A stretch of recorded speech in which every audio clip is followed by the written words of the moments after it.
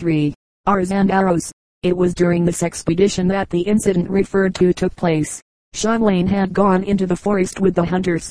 Here he saw a bird new to him, and whose brilliant hue and strange shape struck him with surprise and admiration. It was, to judge from his description, a red-headed woodpecker. Bent on possessing this winged marvel, he pursued it, gun in hand, from bough to bough, from tree to tree. The bird flitted onward, leading the unthinking hunter step by step deeper into the wilderness. Then, when he surely thought to capture his prize, the luring wonder took wing and vanished in the forest depths.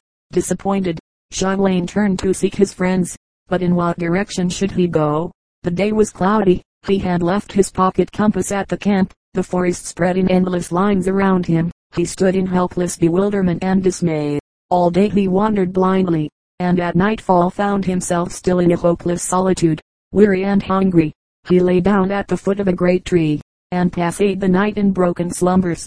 The next day he wandered onward in the same blind helplessness, reaching, in late afternoon, the waters of a forest pond, shadowed by thick pines, and with waterfowl on its brink. One of these he shot, kindled a fire and cooked it, and for the first time since his misadventure tasted food. That night there came on a cold rain, drenched by which the blanketless wanderer was forced to seek sleep in the open wood.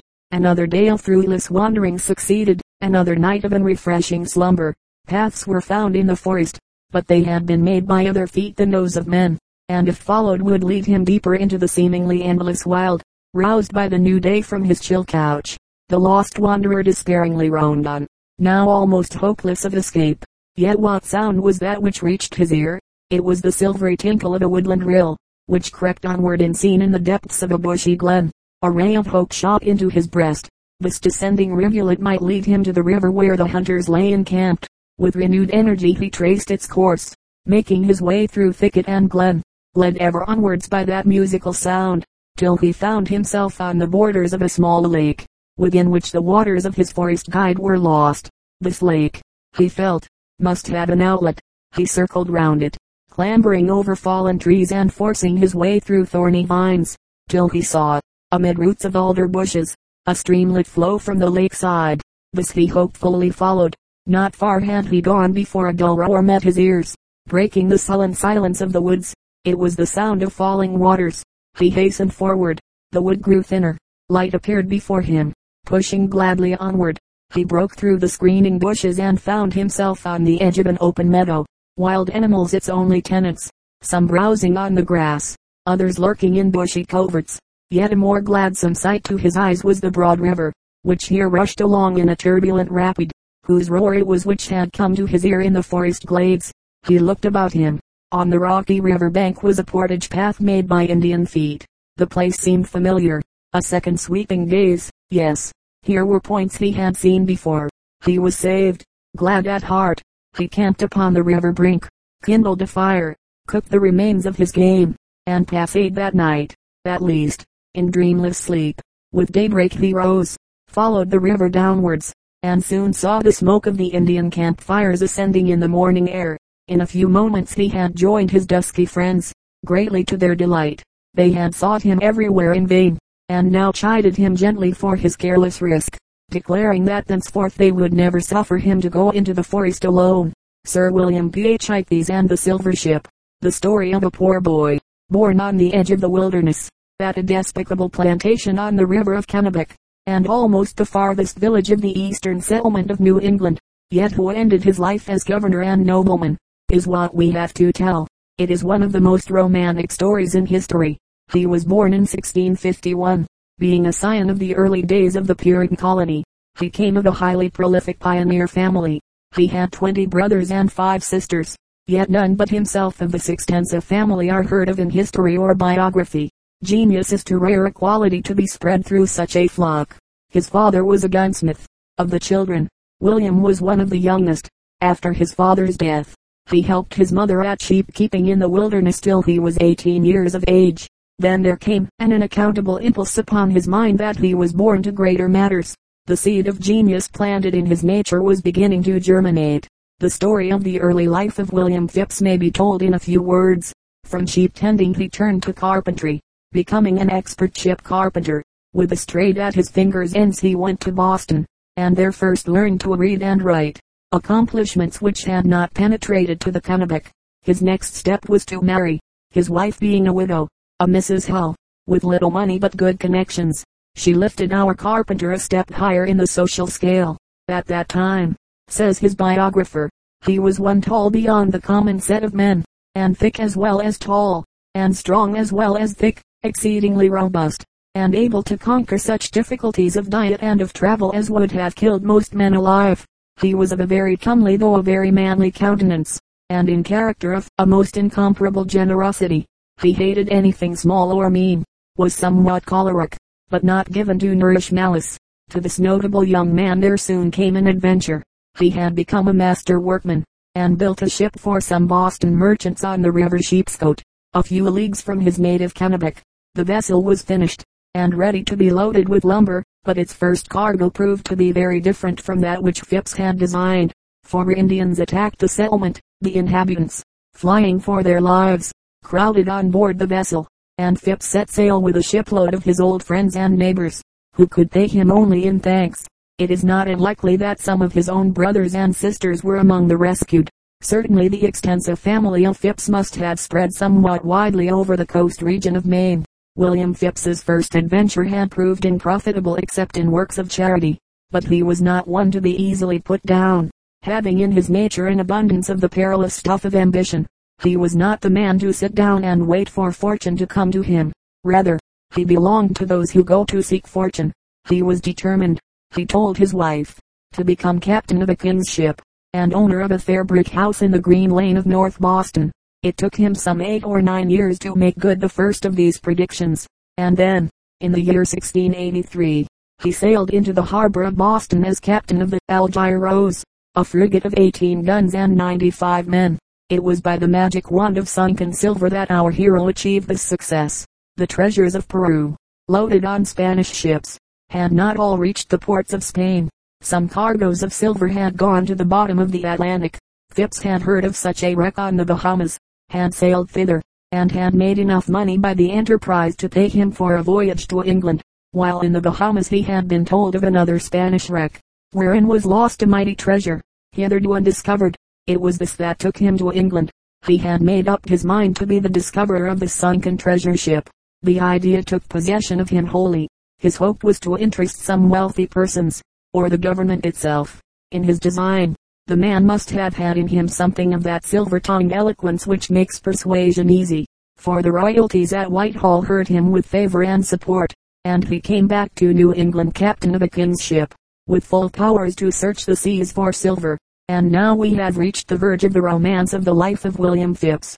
He had before him a difficult task, but he possessed the qualities which enable men to meet and overcome difficulty. The silver ship was said to have been sunk somewhere near the Bahamas. The exact spot it was not easy to learn, for half a century had passed since its demise. Sailing thither in the Algiers Rose, Phips set himself to find the sunken treasure. Here and there he dredged, using every effort to gain information, trying every spot available, ending now in disappointment, starting now with renewed hope, continuing with unflagging energy.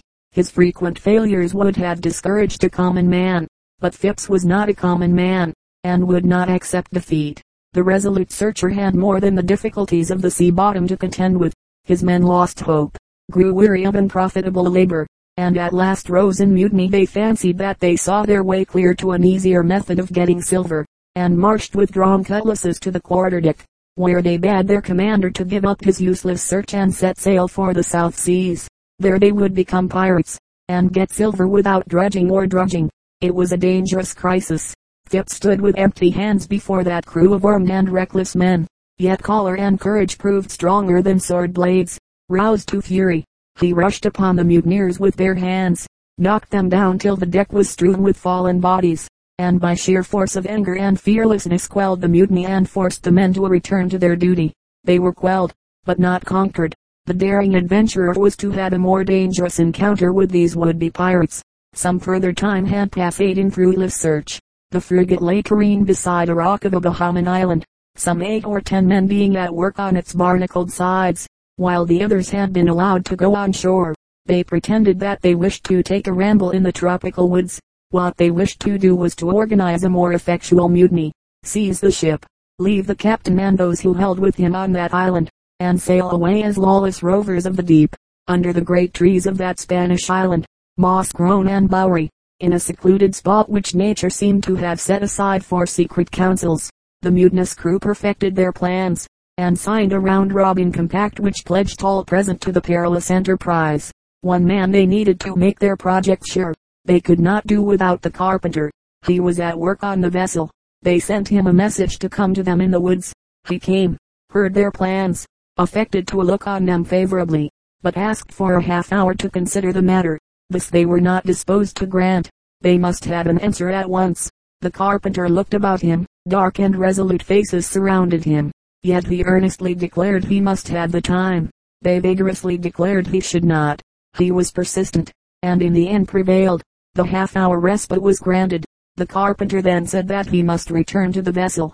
His absence from his work would look suspicious. They could send a man with him to see that he kept faith.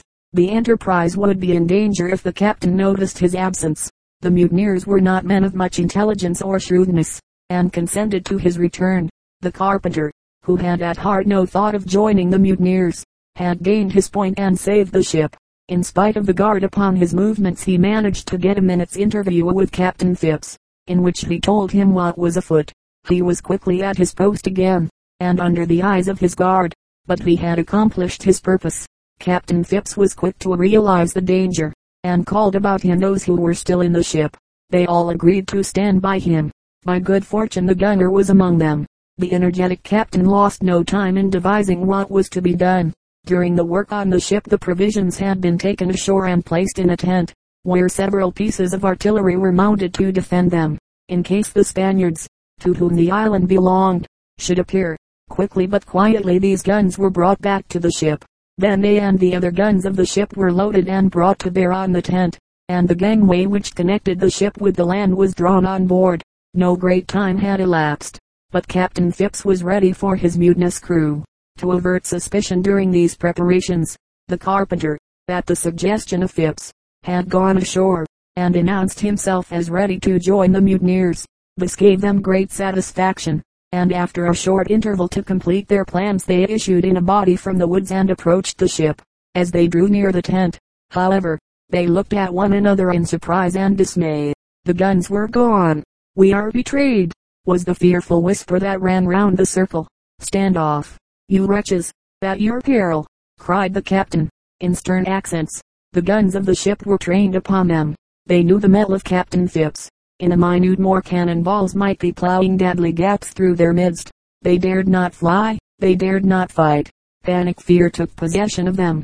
They fell upon their knees in a body, begged the captain not to fire, and vowed that they would rather live and die with him than any man in the world. All they had found fault with was that he would not turn pirate, otherwise he was the man of their hearts. The captain was stern, they were humble and beseeching. In the end he made them deliver up their arms, and then permitted them to come on board, a thoroughly quelled body of mutineers. But Captain Phipps knew better than to trust these men a third time. The moment the ship was in sailing trim he hoisted anchor and sailed for Jamaica, where he turned the whole crew, except the few faithful ones, adrift, and shipped another crew, smaller, but, as he hoped, more trustworthy. The treasure ship still drew him like a magnet. He had not begun to think of giving up the search.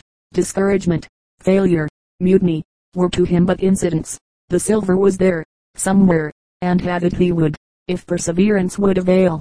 From Jamaica he sailed to Hispaniola. There his fluent persuasiveness came again into play. He met a very old man, Spaniard or Portuguese, who was said to know where the ship lay, and, by the policy of his address, wormed from him some further information about the treasure ship. The old man told him that it had been wrecked on a reef of shoals a few leagues from Hispaniola, and just north of Port de la Plata, which place got its name from the landing there of a boatload of sailors with plate saved from the sinking vessel. Phipps proceeded thither and searched narrowly, but without avail. The sea held its treasures well. The charmed spot was not to be found. The new crew, also, seemed growing mutinous. Phipps had had enough of mutiny. He hoisted sail and made the best of his way back to England. Here trouble and annoyance awaited him. He found powerful enemies. Doubtless ridicule also met his projects. to plow the bottom of the Atlantic, in search of a ship that had gone down 50 years before, certainly seemed to yield fair food for mirth. Yet the polite behavior, the plausible speech, the enthusiasm and energy of the man had their effect. He won friends among the higher nobility. The story of the mutiny and of its bold suppression had also its effect. A man who could attack a horde of armed mutineers with his bare fists. A man so ready and resolute in time of danger, so unflinchingly persevering in time of discouragement, was the man to succeed if success were possible. Finally, the Duke of Albemarle and some others agreed to supply funds for the expedition, and Captain Phipps in no long time had another ship under his feet, and was once more upon the seas. His ship was now accompanied by a tender. He had contrived many instruments to aid him in his search. It is said that he invented the diving bell. There was certainly one used by him, but it may have been an old device, improved by his Yankee ingenuity. Port de la Plata was reached in due time, the year being 1684 or 1685. Here Phipps had a large canoe or periago made, fitted for 8 or 10 oars. It was hollowed out from the trunk of a cotton tree, he using his own hands and adze in the work, enduring much hardship, and lying abroad in the woods many nights together. The shoals where search was to be made were known by the name of the Boilers. They lay only 2 or 3 feet below the surface, yet their sloping sides were so steep that, says one author, a ship striking on them would immediately sink down. Who could say how many fathom into the ocean? The tender and the periago were anchored near these dangerous shoals, and the work went on from them. Days passed, still a fruitless labor. The men, as they said, could make nothing of all their peeping among the boilers. Fortunately they had calm weather and a quiet sea, and could all day long pursue their labors around and among the shoals. A day came in which one of them, looking far down into the smooth water, saw what is known as a sea feather, one of the attractive products of those gardens of the seas, growing out of what seemed a rock below him. He turned to an Indian diver, and asked him to dive down and bring it up. "We will take it to the captain," he said. "It is tiresome going back always empty-handed." The diver made the leap. In a minute he was back with the sea feather in his hand. There were signs of excitement on his dusky face as he climbed into the boat. He had indeed a surprising story to tell. "I saw great guns down there," he said. "What, guns?" was the general cry. "Yes, great guns, as from some ship." Guns! The despondency of the crew at once changed to ardent enthusiasm. Had they at length hit upon the spot for which they had so long sought in vain? The Indian was told to dive again, and see what could be found. He did so. When he came up, their eyes were ready to start from their heads, for he bore with him an object of infinite promise to their wealth-craving souls. It was a lump of silver, so they called it, worth some 200 or 300 pounds in money. The search was over. The spot was found. Fortune lay within their reach. Marking the spot with a buoy, they rowed back to the ship, on which the captain had remained. Here they, disposed to have some sport, declared with long faces that the affair had better come to an end. They were wasting time and labor. The sea had no treasure to yield. "If we were wise, Captain," said the leading speaker, "we'd pull up stakes and sail back for merry old England. There's nothing but failure here. As much work done in digging and drudging at home would bring tenfold more profit." Phipps listened in silence to him and the others, looking from face to face. "Our disappointments have been many," he replied, in a calm and resolute tone. "Yet I do not despair. I am determined to wait patiently on God's providence. We will find the treasure ship yet. My lads, do not lose courage." Turning his gaze to one side as he spoke, he started violently, and then asked, in a tone so constrained that it seemed the voice of agony, "Why, what is this? Whence comes this?" He had caught sight of the slough of silver, which they had cunningly laid a little out of direct vision. "It is silver, Captain Phipps," said the spokesman. "We did but jest with you. That came from the bottom of the sea. All is well. We have found the treasure ship." "Then, thanks be to God, we are made," cried the captain, clasping his hands in fervent thankfulness. There was no longer any lack of energy in the labor. All hands went to work with a hearty good will. Curiosity to learn what the sea had to yield wrought upon them as much as desire for reward. Up came the silver, so after so. In a short time they had brought up no less than 32 tons of this precious metal, with 6 tons besides that were raised and appropriated by a Captain Adderley, of Providence, whom Phipps had engaged to help him. and who took this means of helping himself. His crew was small, but his diligence great. The silver was not all in sows, much of it was coined, and this coined silver was, in many cases, covered with a crust, several inches thick, of limestone-like material. It came out in great lumps, the crust needing to be broken with iron tools. When out would tumble whole bushels of rusty pieces of 8.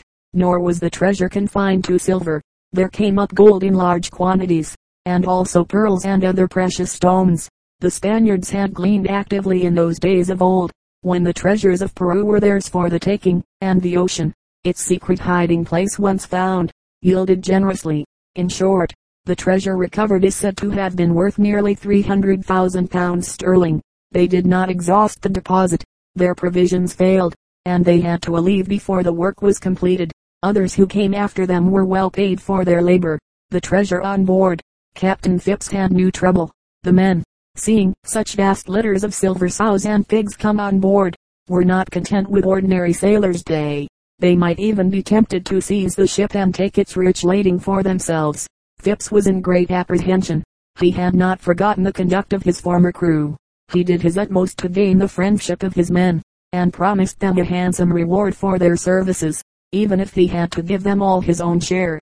England was reached in safety, and the kingdom electrified by the story of Captain Phipps's success. The romantic incidents of the narrative attracted universal attention. Phipps was the hero of the hour.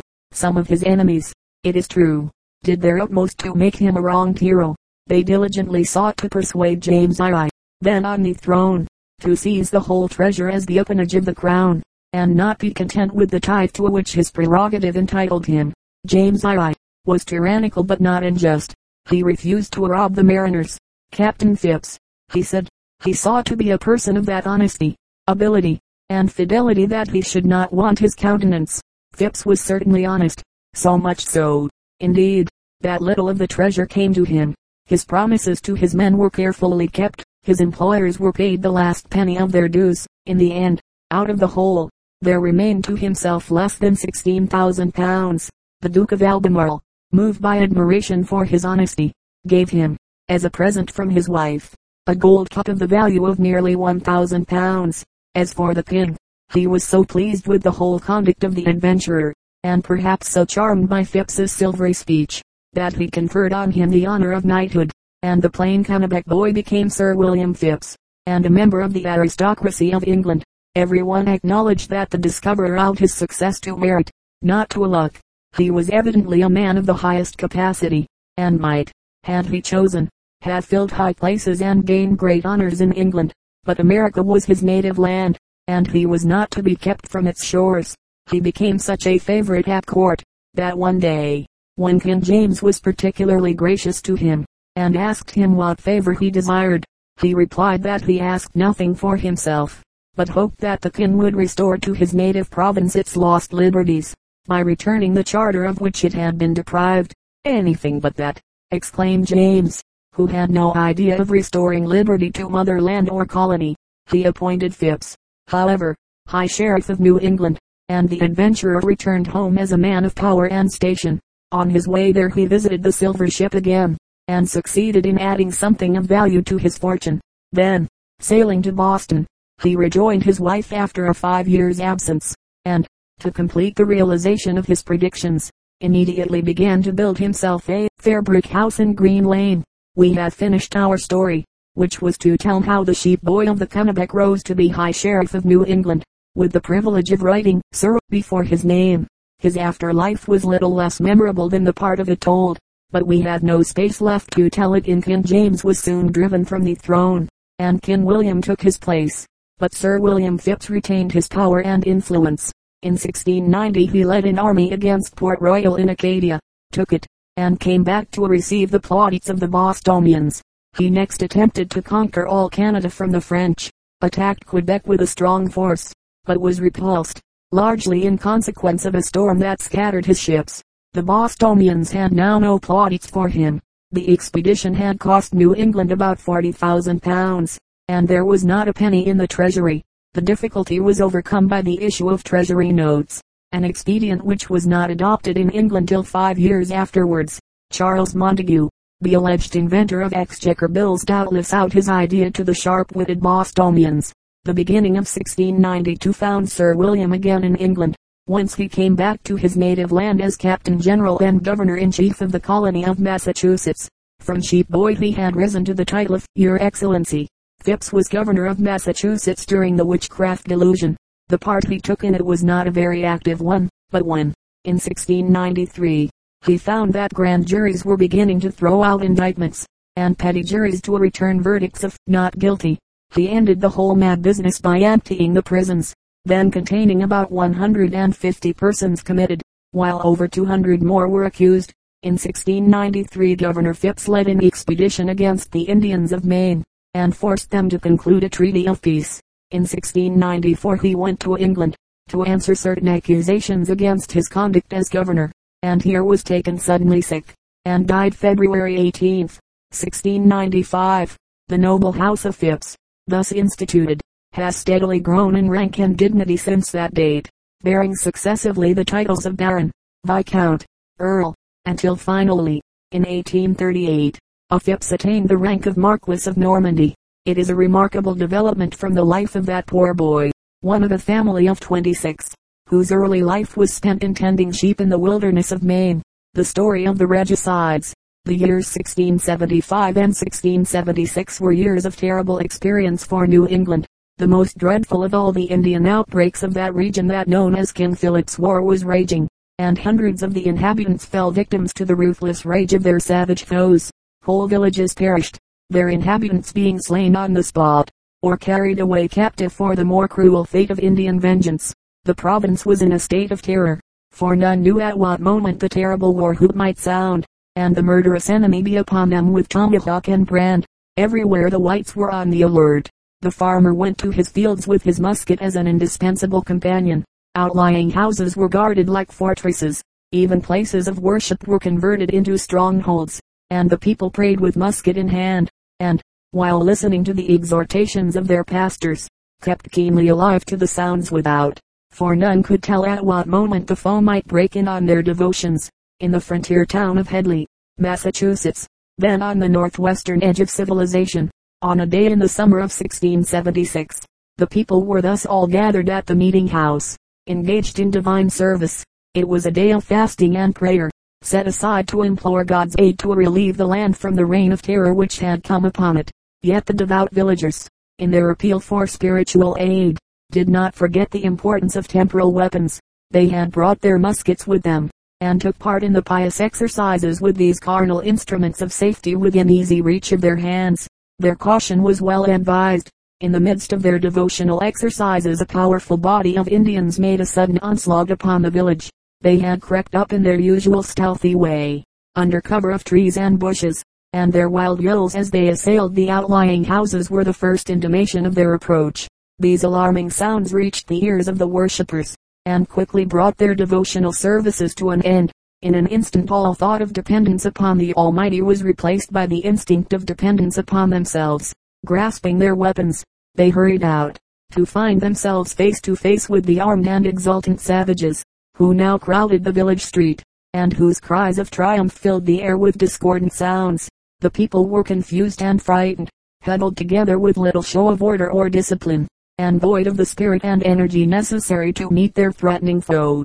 The Indians were on all sides, completely surrounding them. The suddenness of the alarm and the evidence of imminent peril robbed the villagers of their usual vigor and readiness. Signs of panic were visible, and had the Indians attacked at that moment the people must have been hurled back in disorderly flight, to become in great part the victims of their foes. It was a critical moment. Was Headley to suffer the fate of other frontier towns, or would the recent prayers of pastor and people bring some divine interposition in their favor? Yes, suddenly it seemed as if God indeed had come to their aid, for as they stood there in a state of nerveless dread a venerable stranger appeared in their midst, a tall, stately personage, with long white hair, and dressed in strange, old-fashioned garb, his countenance beaming with energy and decision. "Quick," he cried, "into a line and order at once. The Indians are about to charge upon you. Take heart, and prepare for them, or they will slaughter you like sheep." With the air of one born to command, he hastily formed the band of villagers into military array.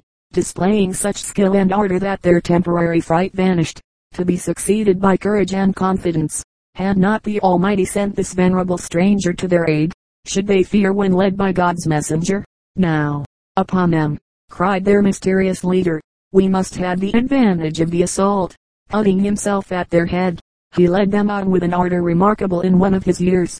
The savages, who had been swarming together preparatory to an attack, beheld with surprise this orderly rush forward of the villagers, and shrunk afar.